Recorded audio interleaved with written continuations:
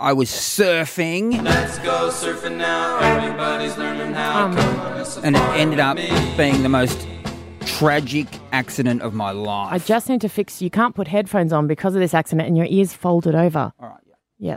Sorry, one looked really armed painful. bandit right now. So set the scene. It's New Year's Eve. I decide to go surfing, and I crash on a huge wave. You were doing learn to surf classes. All right. It was the first lesson of a learn to surf class, you're right. And I was with my wife and 3 children, and we were all learning to surf. Was Holly doing it too? Yes. Love that. And the 3 kids. And we've all got our big boards. And the problem is the boards are too big.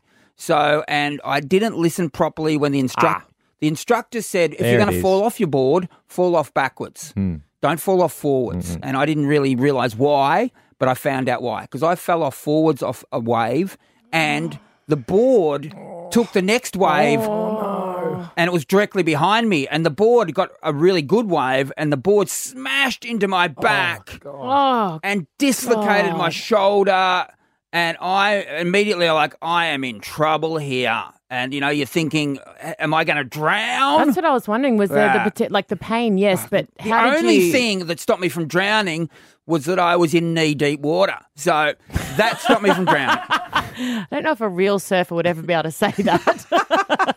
But I staggered out of the water. The instructor saw me and said, "Are you okay?" I said, "I don't think so." He started laughing. I'm like, "No, I'm really in pain. Have a look at my shoulder. It's below my ball sack, yeah?"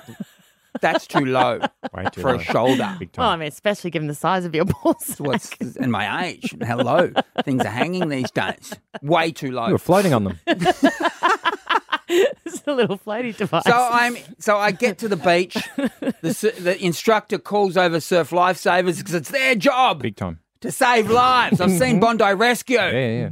And so I'm on the beach in agony. The surf lifesaver comes over and I say, "Have you got the green whistle?